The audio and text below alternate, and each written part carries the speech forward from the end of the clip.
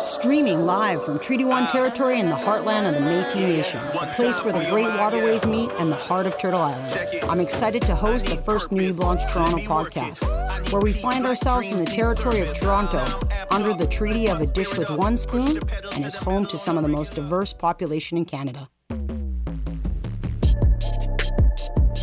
I'm your host and artistic director, Julie Nagum, and this is my final episode for Season 1 of Belonging to Place, Moving Through Water. Beginning at the heart of Turtle Island and then traveling across the Pacific Ocean to understand the way in which people navigate through space, exploring ideas of displacement and disruption through the social, cultural, and architectural evolution of cities. We get to hear from some incredible artists and critical thinkers, Dr. Niigaan Sinclair, Sun K. Kwan, Natalie Robinson, and Jean Marshall. Water is life, and charting new routes leading to distinctive paths, water and land bind us. The space between us, or the VA, represents a space where identity can be mapped and defines us and makes us part of the unity that is all. Water is imagined as a gateway to meeting new people, land, flora, and fauna. Under the constellations of the night sky, we can imagine a dreamlike state that could guide us to different islands across the archipelago. I am firmly grounded within the prairie landscape, the boreal forests, marshlands, and inland lakes that imitate the never-ending ocean skyline that dominates the Pacific. Manitoba, or Manitobois, is a powerful place originating from Cree words Manitou, Great Spirit, and Wapau, Sacred Water. The Great Spirit echoes through the meaning of this place where the Creator sat, at the rock petroforms of Manitou-Api, which is a powerful place of healing and knowledge. Manitoba is the heart of Turtle Island because it is the chosen location of where the Creator sat. This magnetic force can be felt when you're moving through our river and lake systems, and I'm so excited to have one of my favorite critical thinkers, Niigaan, who shed some light on why Manitoba is a special place. Manitoba is a place that's very old. It's arguably one of the oldest spaces in Turtle Island because in our creation stories, which are the stories that talk about this place, it talks about this place as being the place where Earth was recreated in our creation story. So the story of our creation here is the story of Weneboju going down in the Great Lake during the flood of the earth, the remaking of the earth, and sending down the muskrat to go and collect the earth that could be used to recreate the land for everyone to stand on. And it's that story, the way the story goes is it talks about the muskrat traveling to the deepest and darkest parts of that space, that ocean. And so if you look at the historical scientific record, Manitoba was once covered by a great ocean, a great lake called Lake Agassiz, and which was glacier that melted and carved out the landscape and see the rivers and the lakes for what it is today. But at the very bottom of that basin is the center of Manitoba. It's the bottom of Lake Winnipeg, because Lake Winnipeg is the bottom of a great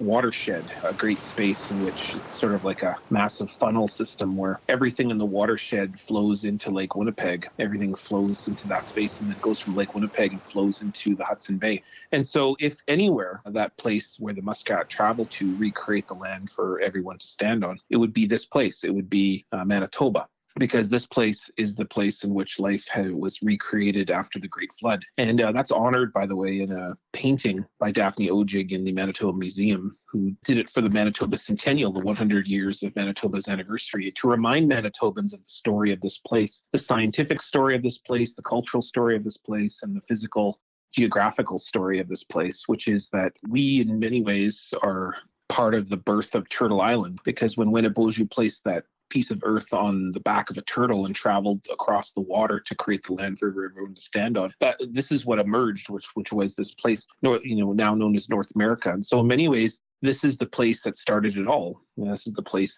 where life comes from. And embedded within the name of this place, Manitowabal, there's two names to this place, Manitowabal and Manito-Api. And so Manitowabal, it talks about the sound that the water makes off the shores in the Narrows. And just talks about those very sacred sounds that go off, those crashing waves. And then the other sound, Manitowopi, the other name for this place, refers to the teachings that are placed down in the petriforms in the Whiteshell. And so when you bring those two things together, they first tell you that the most indigenous things possible happens here, which is two names for the same place. There's nothing more indigenous than that, because it talks about complexity and diversity and the fact that we can have two truths existing at the same time. But it also talks about the power of the earth. Like the life comes from the water, it comes from the sounds from the water. It also comes from the teachings that are placed on the earth. So this place, Manitowabo, is very old. It talks about the ecology, but it talks about sort of a method. It's kind of like a template, what I think, is for the rest of North America. And what happens here often is what sort of ripples out with the waves that begin in this place and ripples out to the rest of creation and influences. And, it's true, many of the major artists come from this place. Voices, songs, histories come from this place. Today, we are the largest indigenous population, urban population, and at times rural population, the largest provincial proportional population. We do things here in Manitoba that are remarkable and in many ways are the forerunners for ideas everywhere else. And it's not that other places don't do important things. Of course they do. But here in Manitoba, we are the place in which treaty is formed. The first treaties of this country were formed. We're the place in which the first armed standoff started off here in Manitoba against the Canadian government, against colonialism and dispossession. We're also the place in which today you can see a continual re-engagement and revitalization and renewal of our traditions in places like our lodges and our political spaces. And it's a pretty dynamic, amazing place. And that history continues here now with creativity and innovation with the people in this place. Don't stop. I just get chills when I hear that story. It makes me smile thinking about the life force in this beautiful territory. It's also 100% true that there is something special that is happening here and then pulsing out to the rest of the islands. I think many people forget that New York is also an island and, of course, the hub of artistic activity. I'm thrilled to have Sun K Kwan for Nui and her incredible abstracted masking tape installations. To further connect us to water, Sun will tell us a little bit about her new work she's making for the Venice Biennale for spring 2022. My continued interest in the theme of time and space is apparent in few series of projects. One of my representative works, Space Drawing, is ephemeral large-scale drawings with masking tape directly on site. This size specific series drawings are born through the communion between the immaterial and spiritual, wherein my own self is constantly reflected, emptying itself. My interest in the invisible quality of space and mind in time continues on my other visual experiments. Following Dots and Lines is pen and ink drawing paper series in search and visualize images in my unconsciousness to see the influence and interact with my consciousness and the visual results. Times Composed is collage drawing series as live records from decades of my drawing diaries on paper. I researched on these to collect and recreate from resembled visual languages in similar life experience that I had and the emotion. As extension, a trace of intimate conversation between the consciousness and unconsciousness, sculpture drawing series that I started with drawing in the air with regapper tape becomes three-dimensional forms as a result of accumulated layers of time. I've been working on my first open-air space drawing during pandemic. Around this time last year, it was really quiet in Manhattan because of the lockdown. And for the first time, I realized this vibrant city actually is an island. And I started recording my each day as my drawing diary on paper in this quarantine island. Drawing diary series I started since 1994 has often become a bigger project later on. And this time, I record my previous drawing from other challenging time I nicknamed Eagle, and I recreate this into a rolled form with stainless steel entitled A Tale of an Eagle.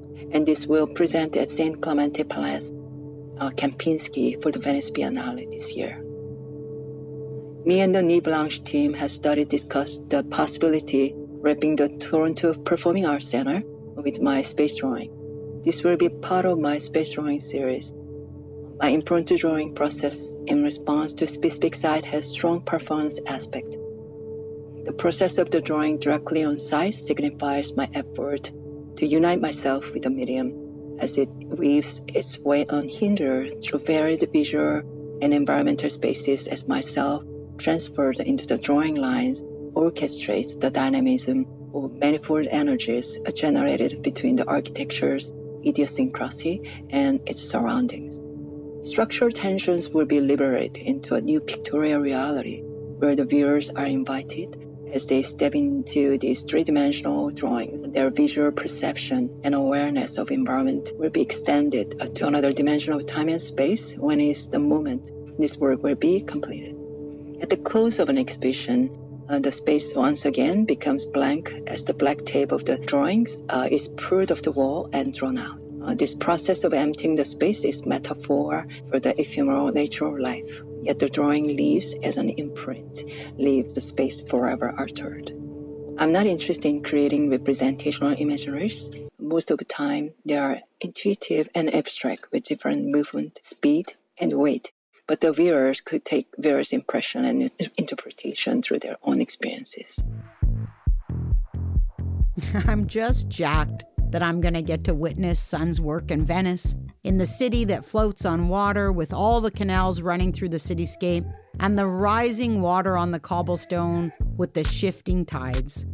Water is a route to different landscapes, and each time I travel, I find myself drawn back to all the exceptional creatives in the Pacific. We get the opportunity to connect with Natalie, whose entire art practice and scholarship revolves around water. Kia ora koutou katoa, ko Hukirangi te maunga, ko Waipu te awa, ko Raukumara te Ngahere, ko Ngāti Porou te iwi. Hukirangi is the mountain, Waipu is the river, Raukumara is the forest, Ngāti Porou is the tribe. Ko Pohautia te maunga, ko Taka te awa, tikapa hini kōpeka te marae, te whānau a hiniota, te whānau a pōkai ngā hapū. I've just outlined who I am in relation to geography. My name is Natalie Robertson and I belong to the tribe Ngāti Porou. Within that, I am a member of the sub-tribal groups Te Whānau Hiniota, Te Whānau Pōkai.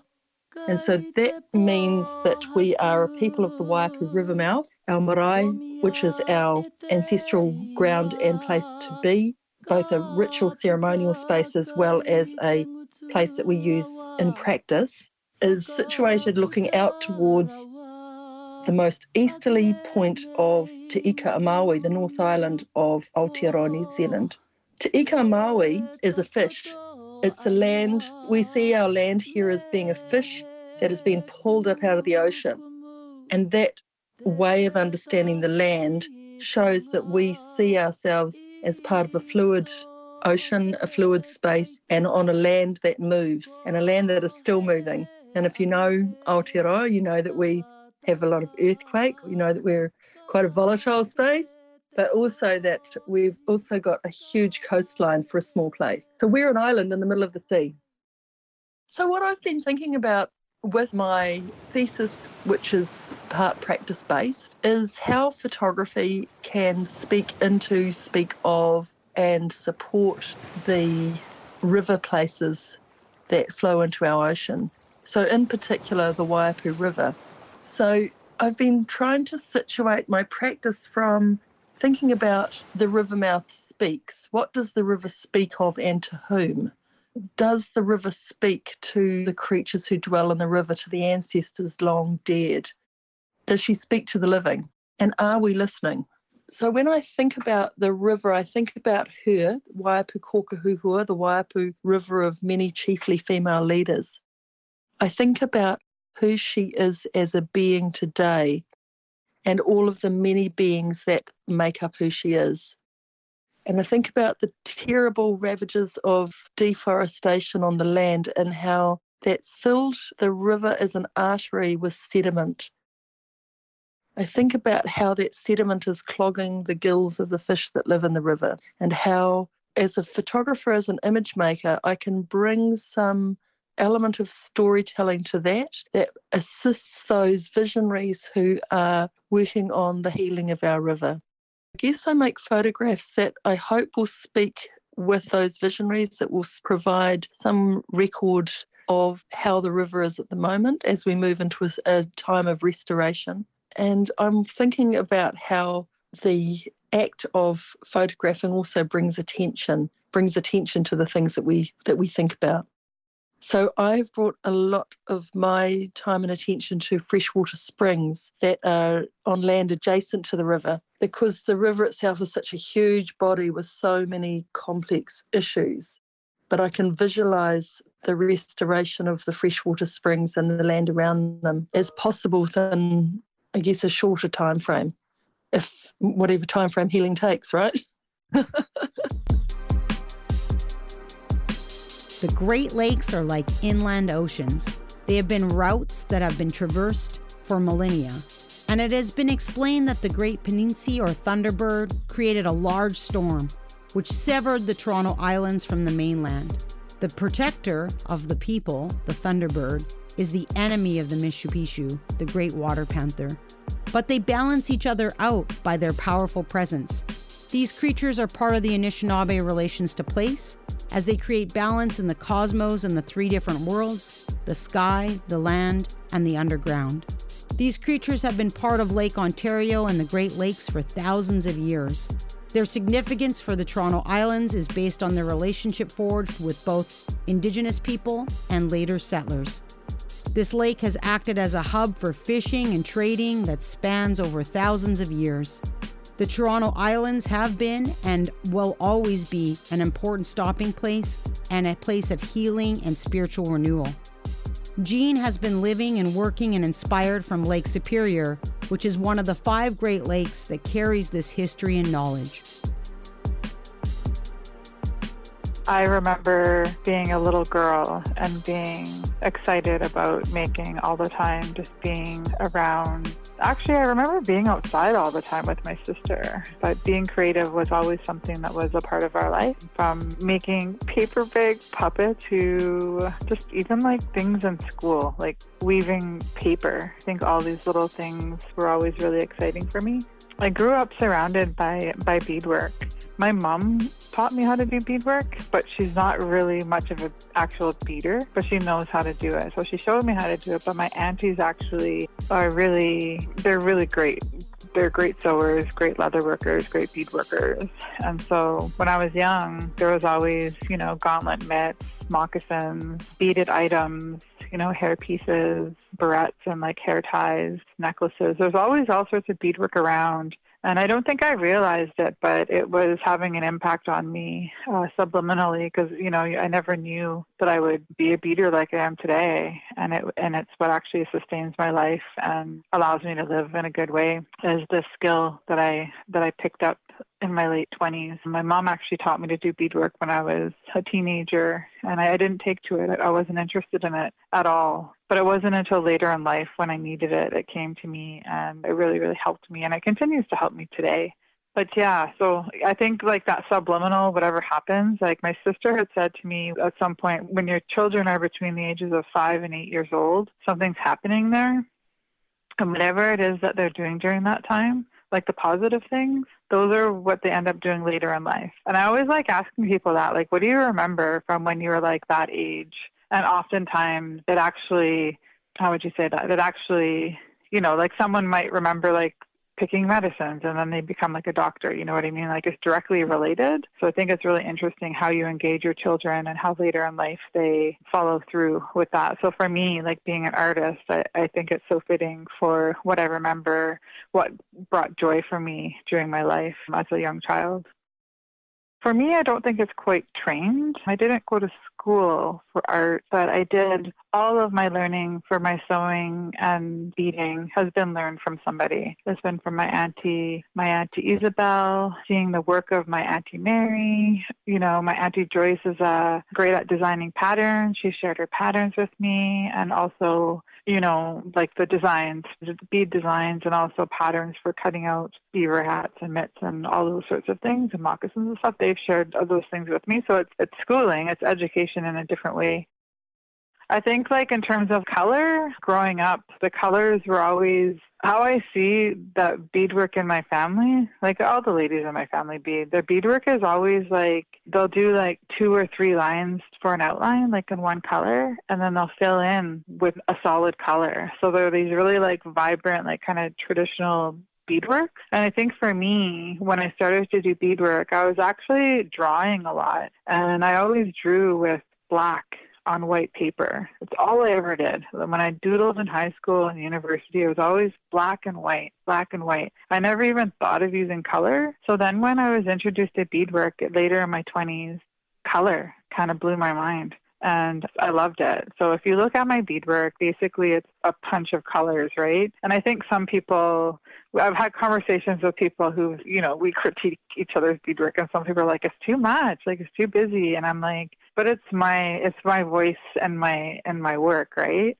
And some people, they like, a friend of mine does that real traditional style, and the line work is kind of like, it's just different. But for my beadwork, I like lots of color. So I'll always do like one line, you know, like if you can envision like a 5-petal, like a floral with 5 petals on it, I'll do the circle with one color, and then I'll like fill it in with another color, and I'll keep changing the color each time I go around, because I just get excited about putting a new color. I can't actually focus on filling the whole circle with one color. That's what's going on with me, is I can't actually like focus enough because I get excited. There's so many colors, right?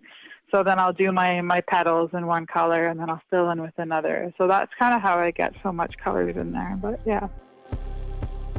Okay, well, first of all, I had no idea what you were talking about, what augmented reality was. I had no idea the ability that what could happen with an image of my beadwork. It was really exciting to see that. I think because I tend to be not very open-minded, I do what I do and I don't think about the possibilities. So I really love that about you. You're like this, you're a big thinker, you know, for you to think to do something like that. I was just so blown away when I was sent the image and started interacting with it, like just within my home. And I think when I had received the email, I was in town finishing an appointment and I was in my car and I had it on the pavement of the parking lot, and I was just like, wow, it was really neat and interesting way for people to see beadwork completely differently. When people saw the image, they thought that I had a few people message me asking me how I did that. How did I create that sculpture on the water? Is it made out of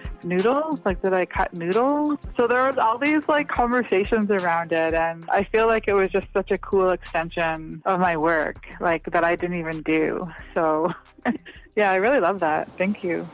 We're right on Lake Superior, Gitchigaming. So where the image that was taken is actually right in our front yard. So that's what we see every day. So I think living by the water, we're very grateful for that every day, and it really influences everything about what we do. I mean, first of all, for our well-being, it sustains us and it's constantly replenishing us. You know, even with the change of the seasons, like right now, the water is just thrashing out there. Like the waves are just huge, and it kind of makes me feel excited. Like I feel excited today because I feel like, you know, things are like really changing. I think the water does that. It kind of talks to you in that way. Yeah. The water is just so huge. There's just so many things about it, like living right near it. I couldn't imagine. Like sometimes Mick and I talk and we think, you know, like our friends in Toronto or like people who aren't near water, like I just couldn't imagine. Even when I crossed the river to go into town, like Mick and I sometimes think, oh, should we buy a house in town? I'm like, no, I couldn't. I absolutely could not. It's so much a part of everything. And also for like my arts practice, like aside from my beadwork, like I'm really trying to learn how to tan hides. And to do that work, I need water. Like it's a moose hide tanning. It's a traditional activity and it depends on water for the process. So it's really convenient to be close to it. It's nice to have the ability to access it just right here, so that I can continue my practice of learning how to tan those hides, because that's what I'm ultimately wanting to bead onto, is traditionally smoked hides opposed to commercially treated hides. Yeah, so I think like the water being here, it's constantly, it's just the interconnection between everything. We're connected to everything. I was so excited to bring to life Jean's beadwork into an augmented reality. The image of the beaded flower sprawled out over the Great Lake was incredible. Each water system connects us and feeds us, and Winnipeg is where the two great riverways meet. These two rivers connect us in all the directions, and Niigaan explains the history behind the name and this space. The word Winnipeg comes from the Cree word, which people have translated to mean dirty water, but it really couldn't be anything further from the truth. There's nothing dirty about the water. I don't like the way that it's conceived of. I guess sometimes people say clouded water or they say muddy water, but it's not really any of those things. When we're talking about Winnipeg, we're talking about the algae. We're talking about the life that's in the water. And so when we're talking about Winnipeg, we're not talking about the city for sure. We're talking about Lake Winnipeg, what the Cree called the algae place, or the place in which the algae grows. And if you think about it, of course, the algae after the Great Lake Agassiz, which is the story I told earlier, that's the original inhabitants of Manitoba, like the original citizens of Manitoba, the original life forms of Manitoba, the original treaty innovators of Manitoba are the algae. You know, the algae are the ones who welcomed everyone else and invited them into relationship and built a system of ecology and ties and gift giving that we can still see today. And we can still see it in the ways in which the algae is overproduced due to the watershed of Lake Winnipeg. Everything flows in there, from not just the pollution and the sewage from Winnipeg and from, North Dakota, but also from all the oil sands of Alberta, which flow into Lake Winnipeg as well as all of the pig fertilizer that we put on the soil and, various other pollutants that people put on, garbage and stuff. And all of those things, the very shampoo we use for our hair, all of those things add phosphorus to the soil, which then end up in algae in Lake Winnipeg. And when the Cree looked at Lake Winnipeg, they knew that was the place of algae, the place in which whatever happened, whether it was a heavy rainfall that year or whatever happened upriver or whatever happened in the watershed areas, that would result in impact on the ecology. So it's embedded within that very word that Winnipeg is talking about the algae in the water. It's talking about the kind of delicate balance between earth and water and everything that we put on the earth that ends up in the water. So that, that teaching about taking care of the earth and taking care of our lives and making sure we don't destroy ourselves, like that's all embedded within that word Winnipeg.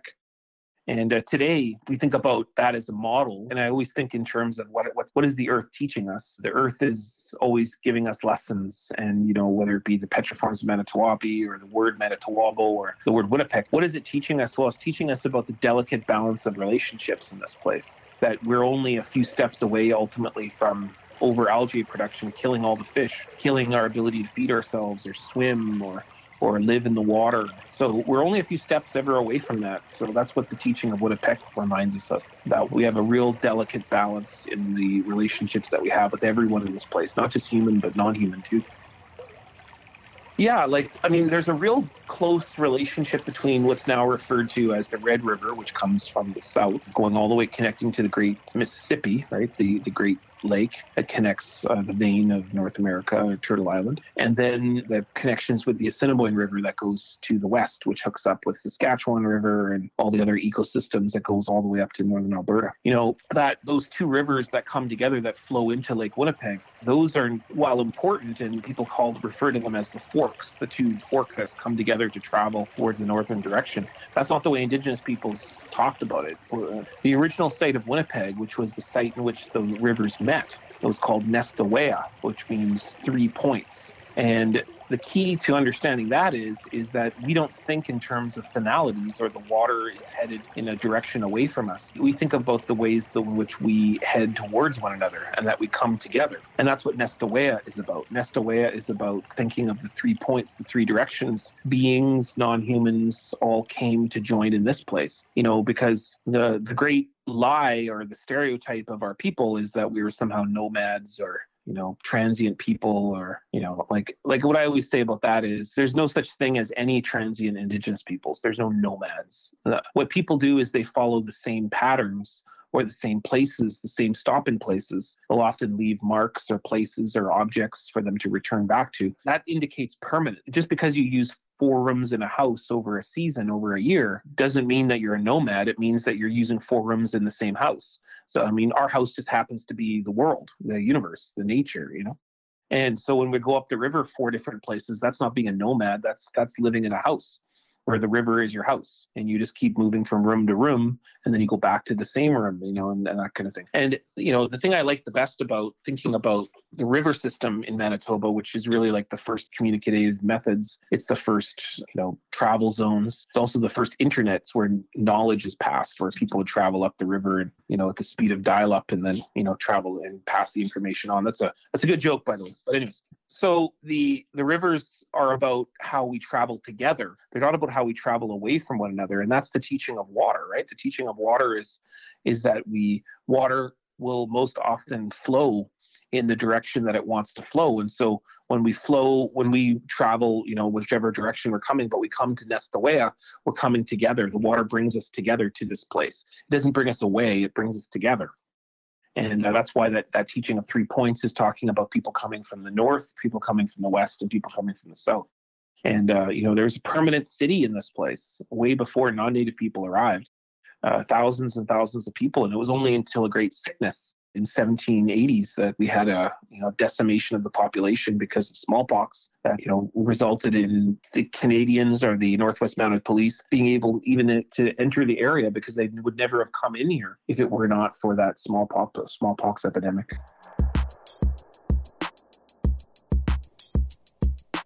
Just as we have shared history of settler colonialism, the planet is now focused on climate change, where we are witnessing the total destruction of our fragile ecosystems.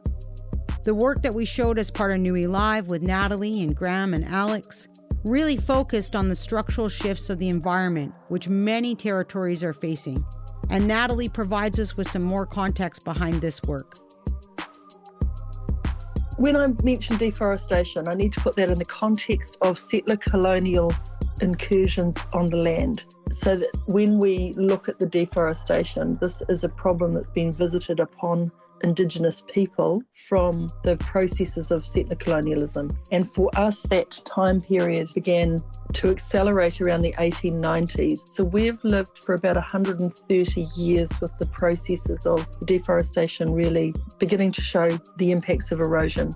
Those impacts began to show as early as 20 years after the worst of the deforestation, or in fact even sooner than that, maybe 10 to 15 years. And since then it's become an avalanche of sediment that comes from inland, because on our unstable earth, on our unstable land, we're on sedimentary rock, we're on sedimentary, a land that's been fished up out of the ocean is a young land. And that young land shows in the geomorphology of the rocks, and the rocks break apart and fall apart easily. So the type of erosion we have here is quite different to even other parts of the country, but certainly very different to other parts of the world. So when I engage in bringing my attention to these issues, I work both collaboratively. I work with people who live at home within our hapu lands, in particular Graham Atkins, who is a conservation ranger and a champion for the taiao, or the environment as we call it.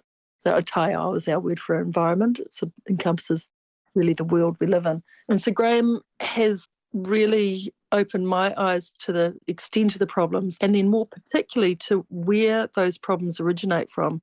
So he's been able to physically take us up into a valley called the Waiurungamai Valley, where one of the wide open scarp faces of erosion covers many acres of land, many hillside gullies.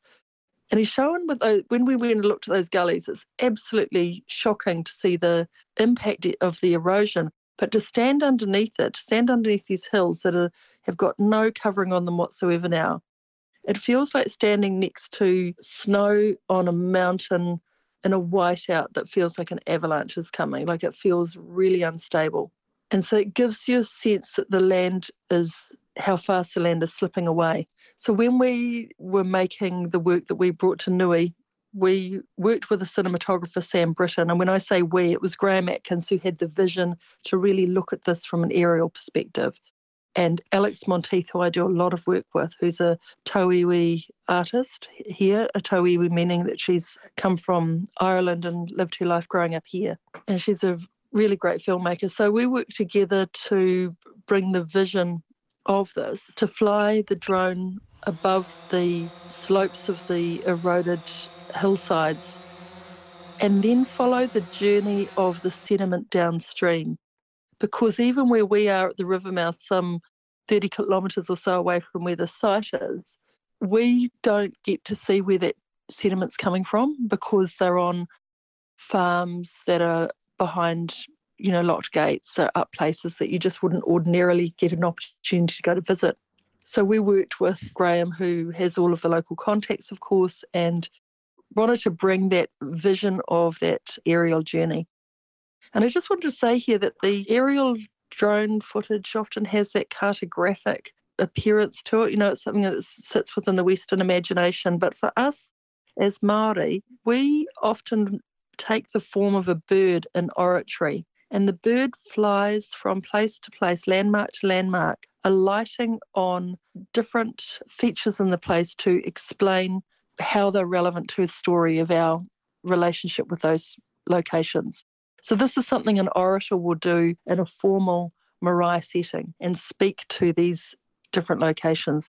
So we saw the drone as taking on that same kind of role of being an orator to tell the story. So we used subtitles and used that to tell the story.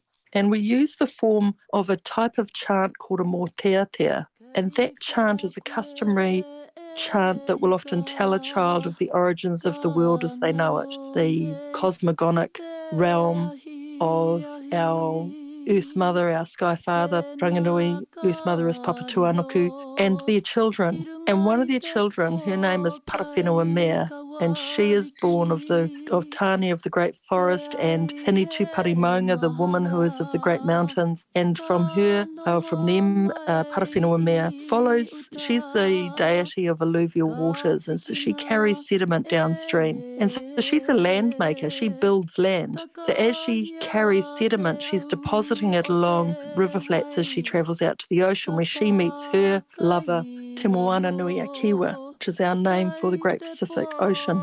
So we wanted to really embody cosmogonic thinking in the way we told the story, so that the vehicle of the video is not situated so much in a Western construct of thinking about aerial photography or cinematography, but in an Indigenous construct. So that's really how we approached that. And we used it also to take it back into our marae setting to show sections of it at meetings. We were talking about fresh water. So we have meetings where we discuss our governance over fresh water and how we're going to be handling that in relationship to Crown entities, which are like government entities, and regional council entities. So we use the footage to show people there so that even the people who are at the river mouth who may not have seen those inland eroded slopes could actually see where our great emergency, our great problem of all of the sediment is coming from. Don't stop. Our land and waterways are our life force, and we need to protect them so they last for new generations to come. Women hold new life that has deep connection to water, and each day we get out on the land is a gift. And even with all the global chaos, we can remember that we need to greet each day as precious, just as Niigaan imparts some beautiful words of wisdom for our final episode of Season 1. So every morning, as a Midaywan person, you're tasked with two things. So once you get up, of course, and you're ready to go, and you've greeted the sun in some way, that's probably their first task to do, is to greet the sun and to offer a gift. That's what that sunrise ceremony is about. But it's to offer your tobacco to a pipe and to burn that pipe with care and consideration in the community around you. And then it's to lift the water 4 times, and that's held by our Midayquay, our Midaywan women who do that work. I'm not a water keeper or a person that leads that ceremony. That's my aunties and my sisters and my grandmothers and my daughter. My daughter would probably be the best person to talk about that ceremony when it comes to raising the water 4 times. But I can tell you that the key to life is then, after that water is spoken for, it ceases to be nibe, which is the word we use for water, and it becomes wabo. So those words are really intricately tied to the words that I've been sharing today, talking about Winnipeg. So nibe is in that word, Winnipeg, and then wabo, Manitowobo, right? The sacredness, the transition of that water from everyday water to that sacred water that has life-giving properties. Another word that we use for wabo, which is a funny word, which is makade wabo, and that's the word we use for coffee. So it means black life water, black sacred water. And there's nothing that describes coffee better than that, right? And, the power of Manitoba is that there is life in this water that has been blessed and that has been talked to and that has been spoken for. And so when we live in this place, it's a very sacred place. It's a place that we look around and we value who we are on these lands, because we have a very sacred and important task in front of us, which is to honor the water and the earth around us. And when we sign treaties, we should think about the land and the water. When we, do our jobs and raise our children, we should be thinking about the lands and the water. And when we die, our bodies return to the lands and the water. And so that's where we go and we return back to our mothers and our aunties and our cousins and our grandparents, who are all in the earth too and waiting for us. And that's the key to understanding the relationship that we have with land and water. In our Midewiwin teachings, we know that when you die, it's not the end, but a beginning of a relationship that you share with your ancestors. That's really sacred. And part of that is returning your body to the earth, because then you become the closest you can become to the gifts that we've inherited to be a part of this place. You literally become one with those gifts, like we do in ceremony. When we dance, for example, we're trying to become one with the spirit of community, or the song and the breath and the motion of creation, the wind. But when we die, we become the most uniform with the earth. We become absolutely, fully and completely one with the earth. It's like the perfect ceremony. And we never stop moving from that relationship, because as the earth never stops moving, so do we. We never stop moving as well. So I guess I'll leave it there then. Thanks so much for listening. I would love to say Chimigwich, Marcy, and thank you to all the people that make this podcast possible. And tune in again for Newies Belonging to Place.